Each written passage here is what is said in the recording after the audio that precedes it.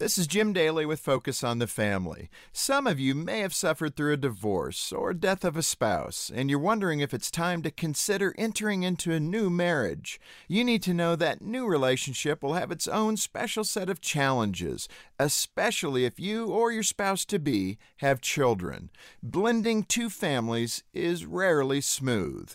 You see, for a child, watching a parent enjoy a new relationship may not seem like moving forward at all.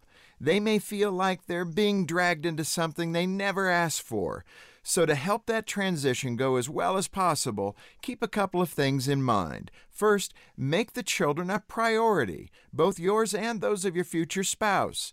Children need to know they matter. Otherwise, they'll feel they lost you in your new relationship, and that's sure to cause conflict. So give your children a lot of your time and attention. Second, make sure you build a strong foundation for your new marriage. Children need to feel comfort and security, which comes from a stable home life. Don't walk down the aisle until you know your relationship is strong and healthy. Will these ideas help your family blend without any problems? Well, not completely, but they will point you in the right direction. The most important thing is to be consistent and invest the energy to make your new family work. For more help, go to FocusOnTheFamily.com. I'm Jim Daly.